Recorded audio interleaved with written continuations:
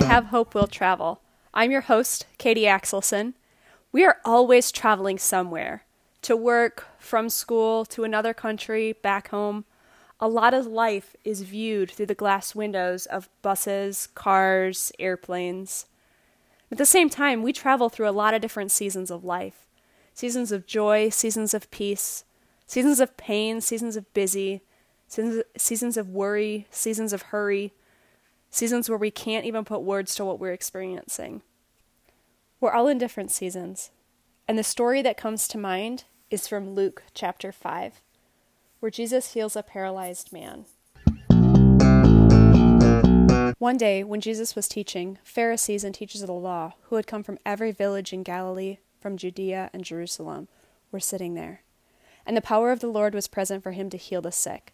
Some men came carrying a paralytic on a mat and tried to take him into the house to lay him before Jesus.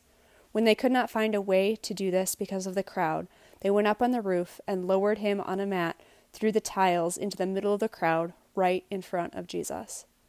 When Jesus saw their faith, he said, "Friend, your sins are forgiven." The Pharisees and the teachers of the law began thinking to themselves, "Who is this fellow who speaks blasphemy? Who can forgive sins but God alone?" Jesus knew what they were thinking and asked, "Which of you are thinking these things in your hearts? Which is easier to say, 'Your sins are forgiven,' or 'Get up and walk'? But that you may know that the Son of Man has authority on earth to forgive sins." He said to the paralyzed man, "I tell you, get up, take your mat, and go home." Immediately he stood up in front of them, took what he had been lying on, and went home praising God. Everyone was amazed and gave praise to God. They were filled with awe and said, "We have seen remarkable things today." In some seasons of life, we're the paralyzed man on the mat. We're desperate for Jesus. We have no way to get to him. It's a hard season.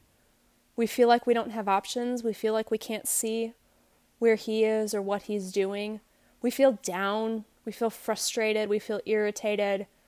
We feel like we can't get anywhere. You're welcome here. In some seasons, we're the friends. We've got the ability to access Jesus. We're on a mountaintop experience. We're loving him. We're supporting our friends. You're welcome here. We need you. In some seasons, hear me out on this. In some seasons, we get to be Jesus. We get to offer a cup of grace to those around us. We get to offer forgiveness. We get to offer love. We get to offer the best that Jesus has to those in our world. Doesn't matter where you find yourself today.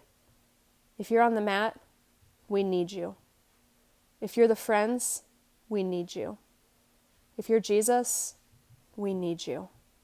Because we all move through each one of those different seasons.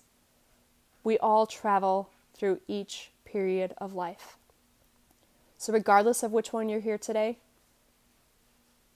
you're welcome here.